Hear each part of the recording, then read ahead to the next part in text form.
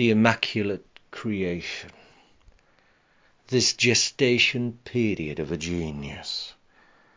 I do so try in vain to understand my girlfriend's arti culturati domain, my misplaced muse menstruates her bane fixation fantasy of Mensa pain, her artistic genesis, embryos, a matrix of a dream fetus, nurtured by some neurotic morn.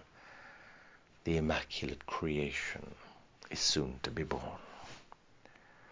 Placed, still congealating before my vulgarian vision, I counterfeit compliments, praising pretense on what seems yet another placenta of nonsense.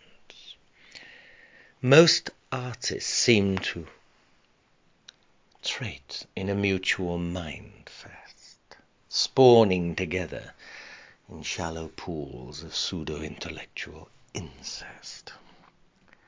Their narcissistic, narcotic widows our love its nemesis.